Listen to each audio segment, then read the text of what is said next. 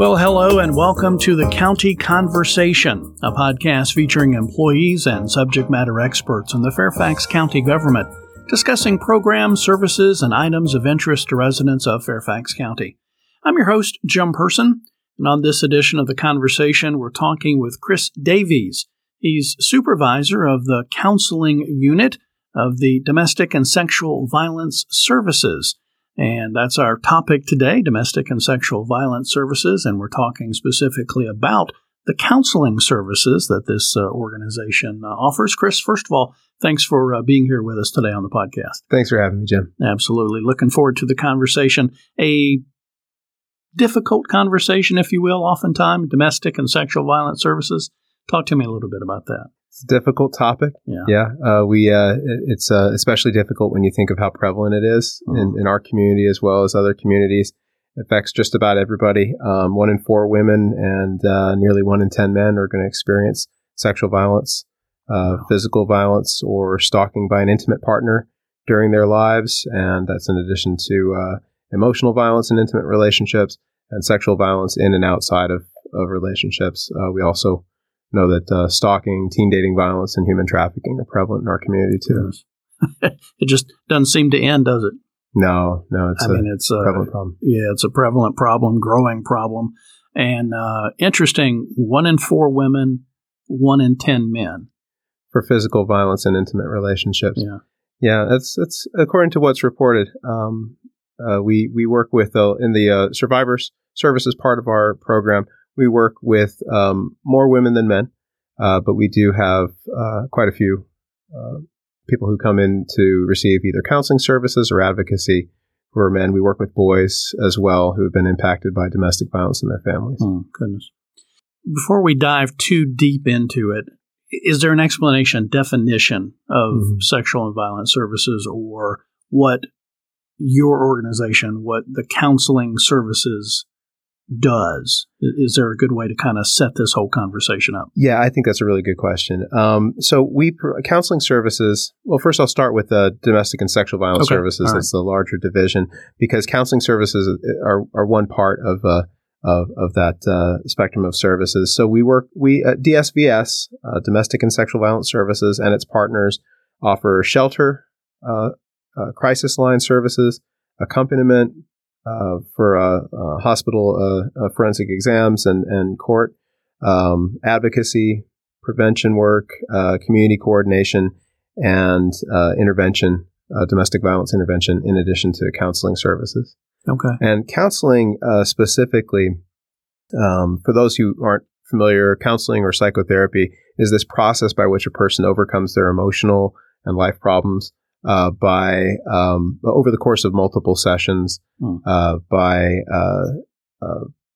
talking through it and expressing through it, and sometimes using play in a context of a safe environment. Okay. And over time, that reduces the symptoms, increases your brain's flexibility to cope, and can lead to habits and actions that are healthier for you in your life. What if I'm not a big talker? Yeah. Some people find that counseling is counseling takes the form that it needs to take for each client. Okay. So some people are going to come in and do more talking. Some people are going to want to express a lot about what they've experienced. Other people are going to want to try to come up with solutions. Some people are going to want to just learn some techniques that are going to help them cope.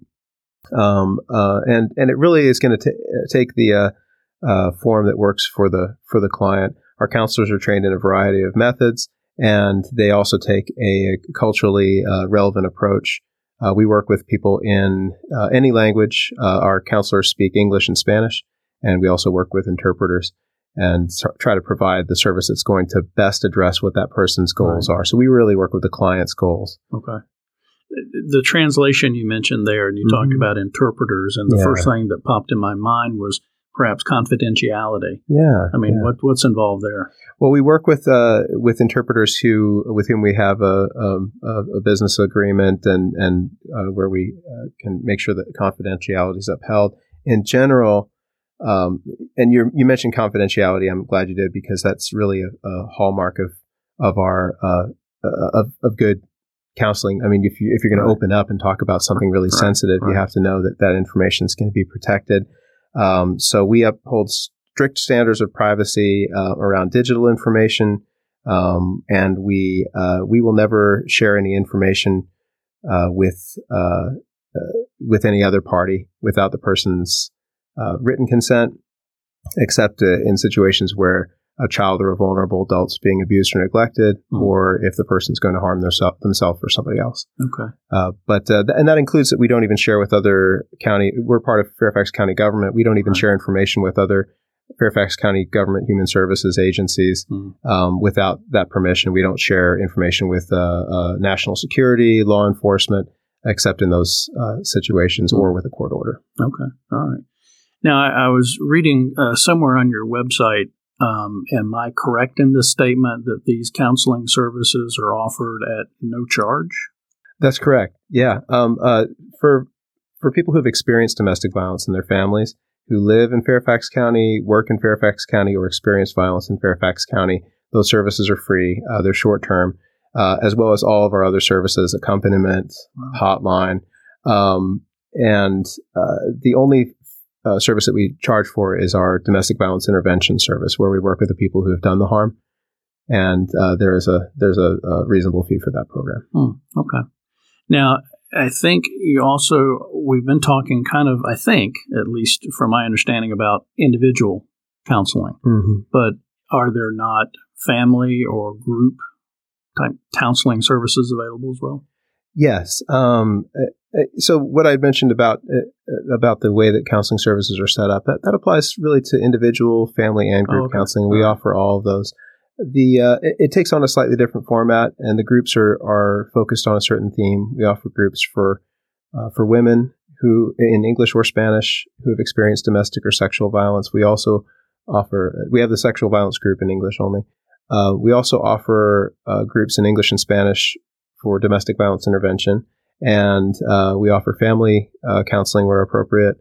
And in addition, we do all this on through telehealth or over a two-way video. Okay. During the pandemic, we started doing that, and we're going to continue doing that even after the pandemic as we add on-site services shortly, because it's so convenient for people with transportation issues or childcare or work schedules to be able to just join in from where they are.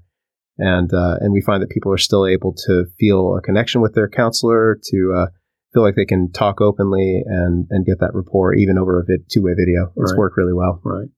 I assume that's one or some of the lessons that you've learned during the pandemic about these video meetings, if you will. Yes, it's been a fast learning process. Right. Talk to me a little bit about that. Well, we began doing it before the pandemic started because telehealth was so promising and so convenient for people. And we obviously accelerated that during when the pandemic started. We've been offering those services now for the majority of the pandemic, and we are providing just as much service as we ever have. So you've maintained your busyness. Very much so. There's been a lot of demand for services, and people in the community who are accessing behavioral health services for a number of problems are finding that there is a real demand on behavioral health. There's wait lists in a lot of places, and we've experienced some the limits of our capacity during this time. Right. So we are experiencing some wait times for services. In the meantime, as people are waiting to get into counseling services, we can also offer more timely services around advocacy with around safety or protective orders or other court situations, as well as we have that 24-hour crisis hotline. That number for that hotline is 703-360-7273, and it's a great front door into all of our services. So again, 703-360-7273, and you can access somebody 24 hours a day and get the help you need. If you're in a life-threatening emergency, then it's best to call 911. But for other urgent situations, that's a great number to call. Right. What were some of the challenges, I guess, if you will, of the pandemic? We hear a lot about the courts were not taking on cases or hearing cases, that type of thing. Challenges that you've experienced during the COVID pandemic. I think the challenges that have been felt the greatest have been by the populations that are the most vulnerable. And we found that people who are immigrants or who have limited English proficiency, who are already experiencing poverty or homelessness or precarious housing, and people who have for a long time experienced racial discrimination or discrimination based on sexual orientation or being transgender or gender nonconforming, have experienced that compounded pressure during the time of the pandemic. Right. And of course, we're also aware of a lot of racial disparities that have really come to the forefront during that time too. So that's been a very painful time, and it's left people feeling very uncertain. Immigration policies becoming tighter have caused a lot of people to who are concerned about their own immigration status or their family members' immigration status to avoid seeking out some of the services they would have otherwise needed. And also just in terms of the economic flexibility, that's been a real barrier. We find that people are resilient. So when you've experienced a hardship in your life, resilience is normal. And resilience is most likely to happen when people have access to the community supports and the resources that they need. And so we try to make sure that throughout the counseling process and all the services we provide, that we're helping people access those resources that they need. And breaking out of isolation is a big part of recovery from domestic violence. Right. I was going to ask how you overcome that, but just by your answer, I'm assuming it's by making all these services available and spreading the word far and wide that you're here to help. Absolutely, Jim. Yeah, and we want people to know that if they're not sure if our services are for them or not sure what we can do, to reach out to us. Or if you're a community member, a bystander, a family member, a friend, a professional, we welcome you to reach out to us. You can call our hotline. You can find us information on our website, which is fairfaxcounty.gov/family services, and just search for domestic and sexual violence. And we'd be happy to answer questions about how we might be able to help. Right. We're on the County Conversation podcast. We're talking with Chris Davies. He's supervisor of the counseling unit of the Domestic and Sexual Violence Services here in Fairfax County. Chris, when we talk about, let's break it apart, domestic violence. Mm-hmm. Definition of that, what does that mean, domestic violence? Yeah, domestic violence can take different forms, but it basically is when inside an intimate relationship, you have one person who's causing harm to the other, and that often is an expression of power and control. And it can take the form of physical violence, sexual violence, threats, coercion, limiting access to people or resources, controlling various parts of that person's life, and often leaves that person leaves the person experiencing the violence as well as everybody else in the family at risk of long-term health consequences and in a constant state of fear or intimidation. Some people think that some people who don't identify as victims of domestic violence because they don't necessarily feel that sense of fear all the time might still be experiencing a lot of other problems around stress and high levels of conflict. And so fear is not necessarily the only impact of domestic violence. It has a lot of health impacts. And children who grow up in homes where there's domestic violence tend to have long-term health impacts as well, and as well as impact on other areas of their life functioning. Right.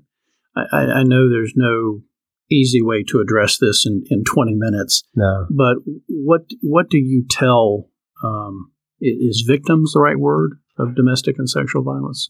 Well, like I said, people sometimes don't identify with that word. So we often refer to people who have experienced domestic violence or have been impacted by domestic violence, because that also includes children in those homes, as well as including the members of the family who have been who've been doing the violence. Right. We know that counseling services for them, and accountability and resources and knowledge of how to do something different is really important, so that people can not hurt the people that they love.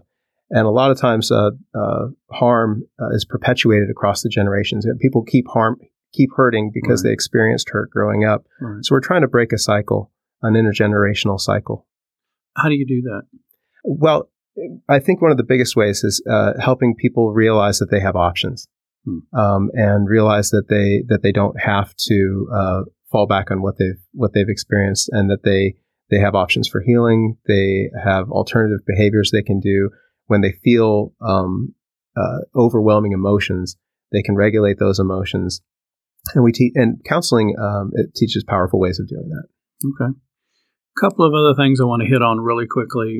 One of the things you talked about was the accompaniment program. Yeah. Talk to me a little bit about that. What does that mean? Sure. Yeah, we do accompaniment in certain cases with when people have court cases, either criminal cases that they where they were harmed and the person who did the harm is going through a criminal process, or a civil process such as protective orders.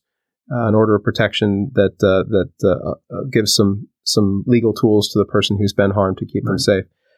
We have advocates who will join people in court. We also have a 24-hour hospital accompaniment program where we partner with Fairfax Inova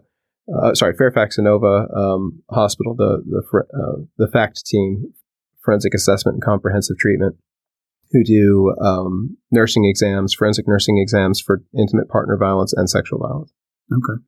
And then the advocacy program, you talked about that earlier. Advocacy is basically a catch-all term for basically all the type of help that we can give in a short-term context, not necessarily over weekly sessions. Like counseling is a sort of a gradual process over weekly sessions. Advocacy is when you need it, at the moment you need it. And it has to do with finding information and referrals, getting help with around safety, finding resources for economic and housing issues, sometimes legal or immigration issues, and we work with partners who provide all those services. Right. Domestic Violence Action Center is a multi-agency site that we administer, and we work with partners there to deliver advocacy and other services. All right. Talk to me a little bit about the Domestic Violence Action Center. Domestic Violence Action Center is a grant-funded multi-agency site at the historic courthouse and at other places throughout the county. We also offer services remotely, and it's comprised of our advocacy staff within domestic and sexual violence services, advocacy and counseling staff from the Women's Center of Vienna, and other partners, including Jewish Coalition Against Domestic Abuse and Legal Services of Northern Virginia, and others. Now, the intervention services that you mentioned earlier that cost money. Yes. The Domestic Violence Action Center is grant funded, so the stuff they offer still free of charge, or are we getting into the money there? Well, Domestic Violence Action Center is all free of charge, and it's grant funded, and it's specifically for those who have experienced domestic violence. Our advocates do work with people who have experienced domestic or sexual or other types of violence, but our domestic violence intervention services are not offered out of DVAC. They're offered at other sites throughout the county. Okay. A lot to unpack here, so if you have to go back and rewind and re-listen to this, that'd be fine. I wrote down something earlier when you were talking about it. You said, I believe, survivor services. Yes. So survivor is another term that we sometimes use to capture those who have to include those who have experienced domestic or sexual violence. And survivor services is the team that I work on. That's the counseling services for those who have experienced violence, as opposed to the counseling services that we also offer for those who have harmed. Okay. So obviously, two different clients you're serving, two different counseling services you're offering. Absolutely. Two different teams also, and with different specialties. Although the work that we do is based on the same philosophy and coming out of the same goal of helping, of creating a safer, healthier Fairfax County. As we're kind of wrapping up, talk to me a little bit about that philosophy. What are you trying to achieve, in other words? We're trying to achieve safety, equity, healing, and potential for growth, and for people to be able to exist in safety, in real and emotional safety in every aspect of their life, including in their closest relationships. Okay. Some of the outcomes, I think, if I could speak to those too, I think are really important too. Like when people participate in counseling, what do they get out of it? I think that's another thing that sometimes people are wondering. I know sometimes people wonder, getting into counseling can be difficult for some people taking that step because it involves talking about and thinking about something that's painful. And we definitely go at the pace of the person so that they stay in control of the process all the way through, so it doesn't become a scary or re-traumatizing process. And the outcome of those who participate, we serve over 300 clients a year just within the counseling services for those who've experienced violence.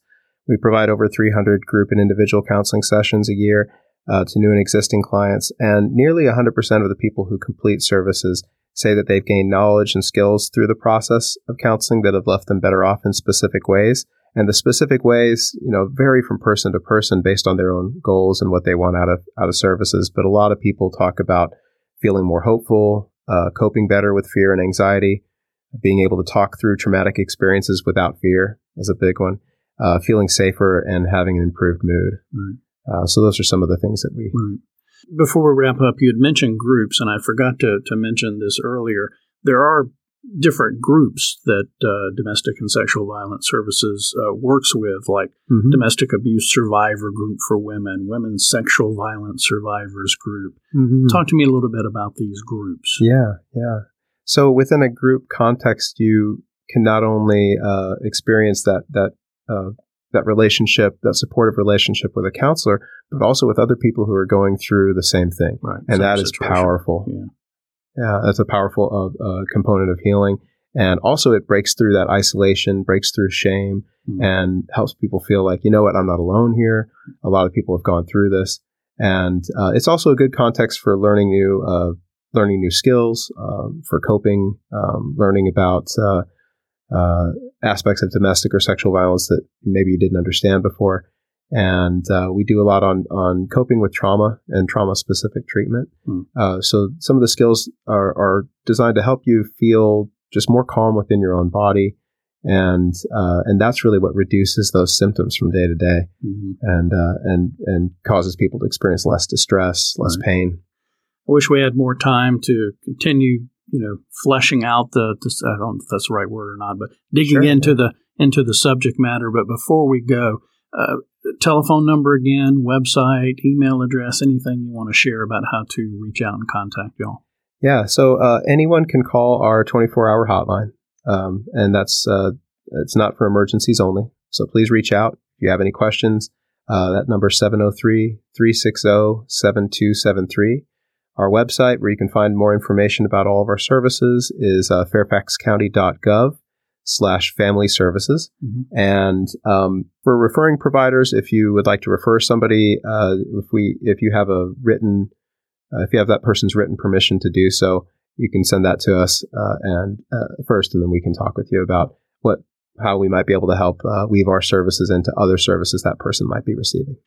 Chris, as we wrap up, I'm going to give the final word to you. Anything I haven't asked, anything you would like to share about counseling services with Domestic and Sexual Violence Services?